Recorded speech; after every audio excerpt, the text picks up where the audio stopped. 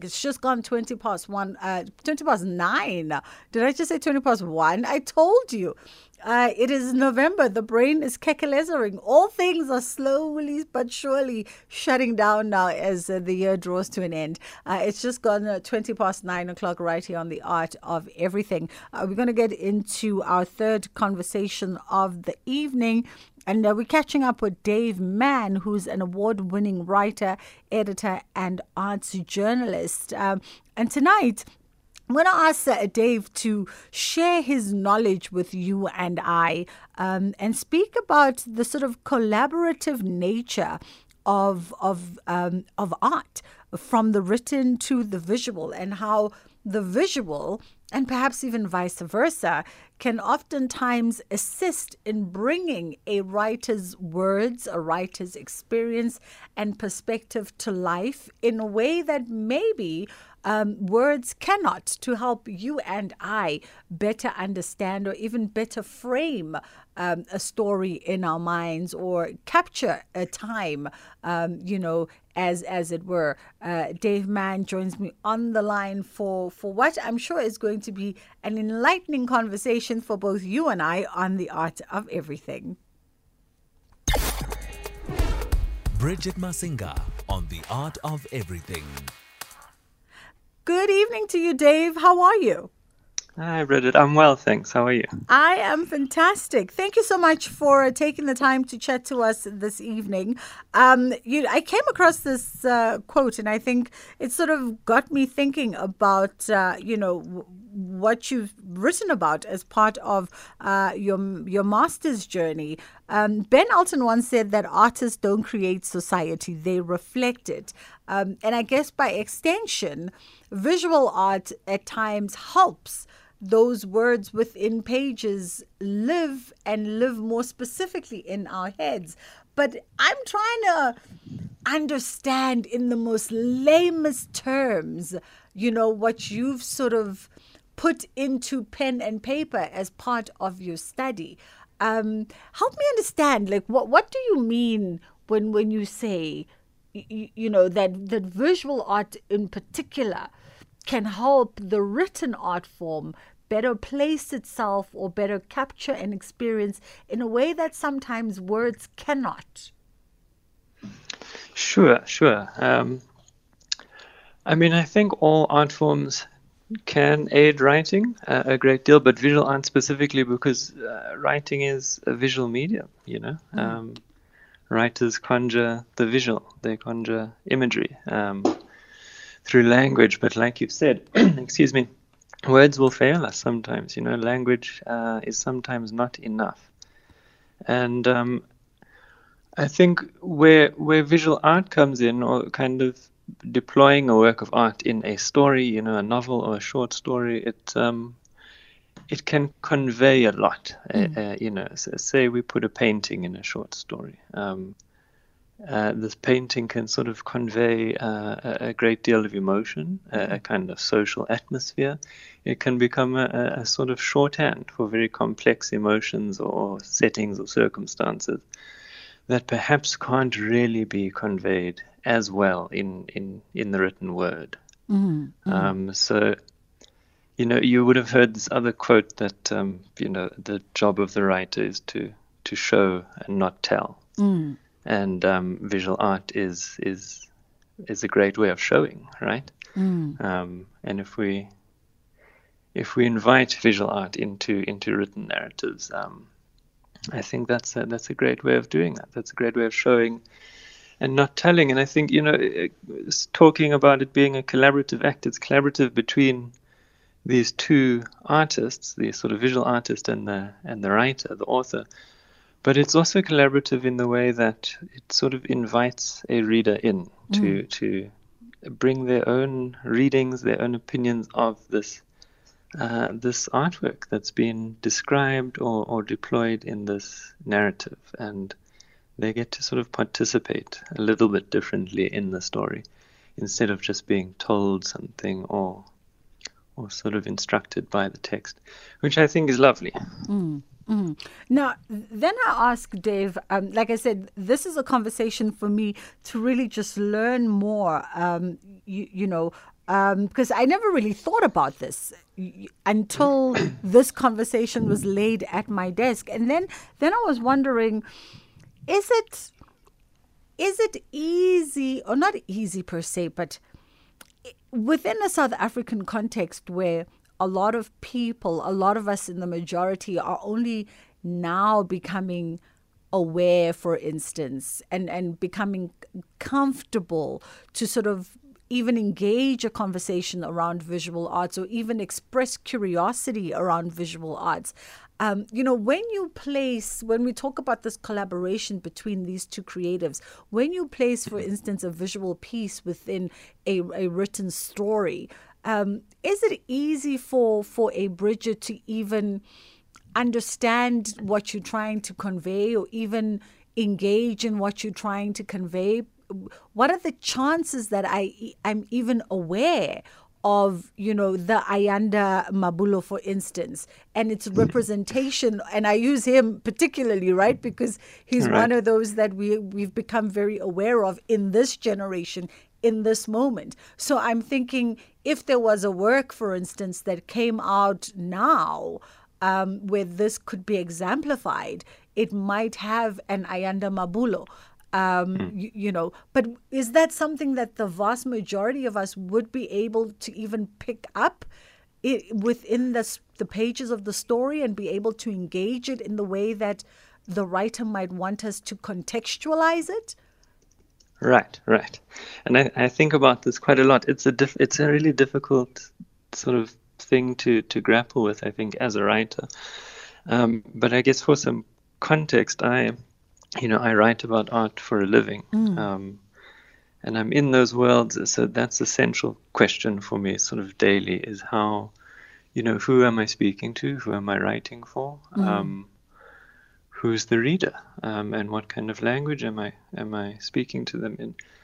And when I started this master's in creative writing, I knew I wanted to write short stories, but I'd also become quite disillusioned with what art writing could achieve, and I became quite disillusioned with the language of art criticism and the kind of atmosphere of what we can call this art world, this commercial gallery circuit, of these white cube galleries that can really feel a lot of the times hugely exclusionary, and sort of very intimidating. And I thought, how can I figure this out through fiction, and through making sense of visual art through a language of fiction, and not necessarily a language of criticism.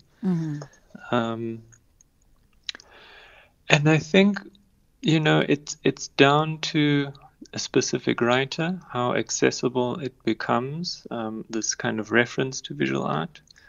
I do think that art placed within the context of fiction is a really brilliant opportunity to chronicle a work of art, sort of, put it into the record, but without that very complicated language of art criticism, to write more accessibly, right? And that's, this is what journalism does, is create a record, but this is also what fiction does, to a certain extent, because we're always a bit fast and loose with the truth in fiction.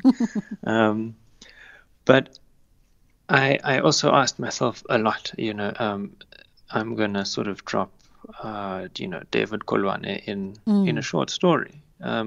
Who's going to know who this artist is?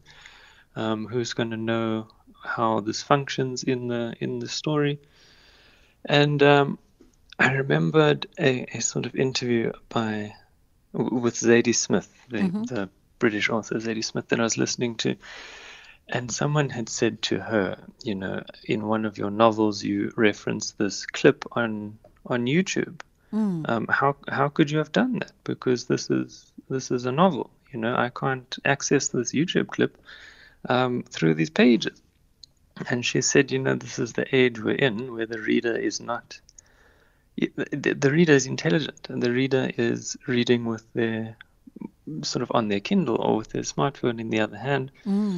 As readers, increasingly, we are starting to read simultaneously, right? So, you come across something in the story, and ideally, if you don't know what it is, you pick up your phone and you Google it. And this was sort of her response: is I trust my readers to sort of not pass that reference to that YouTube clip by. I trust them to go look it up. And in doing so, this sort of expands the story, right? This expands the experience of reading it. So it would be the hope that if there's a Ayanda Mabulo reference in a short story, you go Google this artist, you see these images, this very distinct kind of style that he has, and you think, aha, I see what's being said here, and now I'm accessing the story in a completely different way. This wouldn't always be the case, but this is the hope. And yeah, I believe that it's increasingly the case that we do read in this way. We read simultaneously. I'm inclined to believe you, because there is a book I'm currently reading in prep for a conversation, and I started reading it a few days ago, and it makes a lot of digital references in sort of encapsulating this particular time and sort of analyzing in a very fictitious way this generation of women, and you're so right as you explain it. I go, and that's exactly what I've been doing. I've had phone in one hand, and busy URLing and Googling these YouTube clips, trying to place them and find the context so that I can better understand the story that's been told to me, and have a holistic view. But I'm also thinking the other part is, this is not, it may sound new, but correct me if I'm wrong, but as you're talking and as you sort of unpacking it for me in the most simplest way, I'm also thinking it's not necessarily a foreign concept, right, of this collaboration between the written and the visual, because and if one reads a lot of African writers' literature, a lot of times, especially writers that came out of Zimbabwe at a particular time, writers that came out of Nigeria at a particular time, they really do place within the stories a lot of that cultural and traditional context by way of musical reference, by way of, theatrical reference. There's a lot of artistic reference that paints a more holistic picture for you as to what was the environment and what was the setting at the time. And even, I guess, even here at home, we've done that with literature that sort of places itself in, the liberation struggle, for instance. Completely. And the other thing is, and it's it sort of always falls to the side, is oral history, which is some of the most visceral and visual kind of narrative around, and referencing incredibly sort of evocative visual scenes, ways of being. We've been doing this for a very long time. I hear you. I agree with you. I'd be interested to know, from yourself, as like I was saying, Dave Mann is, he's not only an arts journalist, but he's an award-winning writer and editor. And part of your master's journey was obviously the series of short stories. Are you able to share with us some of the stories that you've sort of penned down for this journey? And maybe even, I don't know, context and significance of South African history, past, present, and future? It's a lot to ask. I can try. Sure. I can talk about the stories. I'd love to. Like I said, I think, I had kind of grown a bit fed up with the writing that I was doing on a daily basis about art. And I'd always loved fiction, I'd always loved reading it. And I think if you write long enough in any capacity, you start thinking, maybe I can do this thing that all these people are doing, that I love so much, of kind of creating worlds and writing, fictional characters, fictional settings. And I think, I care enormously about South African art and performance, and I care enormously about South African fiction. So they just naturally came together. And I think, like most students, I didn't really know what I was doing in the beginning, but what emerged was that I was kind of naturally, I ended up making sense of, or kind of writing about, a lot of the things in the South African art world that I couldn't write about journalistically for various reasons. You know, sometimes it's kind of information you can't really share without getting in trouble, or it's Yes. there's a level of critique that you couldn't really make unfounded, or you know, it's an insular and a small scene, and if you upset people, it's it'll come back to you quite quickly. And fiction, you know, Bronwyn Lawful Yun, one of my supervisors and a really brilliant South African writer, she put it this way, that writing about art through the lens of fiction is it kind of creates a safe distance from the truth, and it removes that burden of having to write factually and very seriously about art. So this is what I started doing in these short stories, and I found myself bringing a lot of kind of critique into them. And you know, so what's an example? On a kind of language level, I deal with a lot of press releases on a daily basis, and I noticed they all had the same rhythm and the same jargon and the same sort of cadence and tempo to them. Even, you know, you can sort of end up reciting them in your sleep. So I put together this piece that kind of at first glance reads like total nonsense, but it's using the language of the press release and the auction house and the exhibition statement, and it's quite a sarcastic, sort of cheeky piece about the language of the art world. There's another one where I poke fun at the archetype of the kind of old white dude with thinning hair, who, you know, and his spectacles, and he's this art critic, you know, and he's very austere and very serious, and he just comes totally undone in this exhibition because he's like totally out of his depth. So it was a lot of, you know, it was a lot of that sort of stuff. Not all of them, you know, quite a few of the stories are quite serious, but I managed to have a lot of fun with them as well, and poke a lot of fun at the art world, which I think takes itself way too seriously a lot of the time. Oh, say that again. Absolutely say that. Say that one again. I can almost see the old white man archetype right now, wandering the halls at Zeitsmoker on a Saturday morning at a walkabout at a Aspire. But Dave, I appreciate you very much. You've definitely given us, you know, a different perspective, and something for us to be on the lookout a little bit more as we sort of page through some of our most favorite fictitious stories. And hopefully we can get our hands on some of your short stories. Is there a possibility that you are looking at perhaps publishing them after we are done?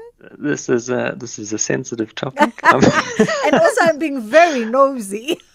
No, you're not at all. I'm trying to get them published. It's quite difficult, but because they're short stories, a number of journals and sort of publications are picking up the individual stories. So I have some of them in a zine called Ons Kleinkie, which had a launch last night that I did a reading at Love Books. I have one coming out in the next edition of Imbiza Journal. Okay. I have one in New Contrast. So yeah, I'm slowly getting them out there, and they are. If you look around at indie bookstores that sell zines and literary magazines, you might find my stories inside of them. Awesome stuff. Dave, thank you so much for sharing. That was Dave Mann, who's an award-winning writer, editor, and of course, an arts journalist, sharing with us his perspective in terms of how art, visual art, can live within the pages of written art, a collaborative relationship that invites not only the two varying creators, but also us as a reader to engage the work in a different way, a very 4D perspective of the world that lives outside and inside words. It's just gone 20 to 10 o'clock right here on The Art of Everything. We're going to take a quick break and then we come back and wrap things up as we prepare for your Friday takeover happening between 10 and 11.